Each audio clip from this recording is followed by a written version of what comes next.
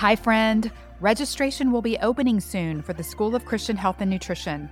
Carly and I have put together a short mini-series of videos called The Science of God's Divine Design. It's going to give you an inside peek at the way that we teach biblical health, plus give you early access into the school and a special discount, but only for people who watch this special series, which you can find at thechristiannutritionist.com/divine design. This is only available from March 6th to the 16th. So if you have even the tiniest mustard seed of interest or curiosity about the School of Christian Health and Nutrition, go watch this free set of videos to get the best information, access, and price. It's at thechristiannutritionist.com/divine design. Ecclesiastes 11:4 says, "Whoever watches the wind will not plant. Whoever looks at the clouds will not reap."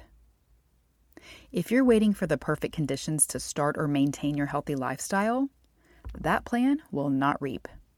What it will do is keep you in a yo-yo diet frame of mind. Many people say, "I'll start being healthier when? I'll start eating better after." We can always find some excuses to put off our goals. I'll start when things settle down, when my schedule isn't so crazy, when I'm not so tired, when the kids are gone. I'll start after vacation, after my birthday, after the holidays, after my house is clean.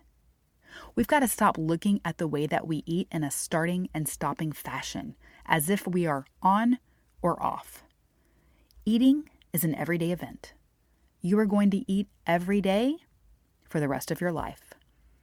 It doesn't have to be perfect every single time. It's not going to be perfect every single time. If you do the best you can most of the time, then your body can handle some of the less than healthy choices some of the time. You don't have to stop and start over each time you think you mess up. That is the mind of a yo-yo dieter. If you catch yourself thinking, "I'll start when," or "I'll start after," stop right there, take captive that thought, and do the best you can right now.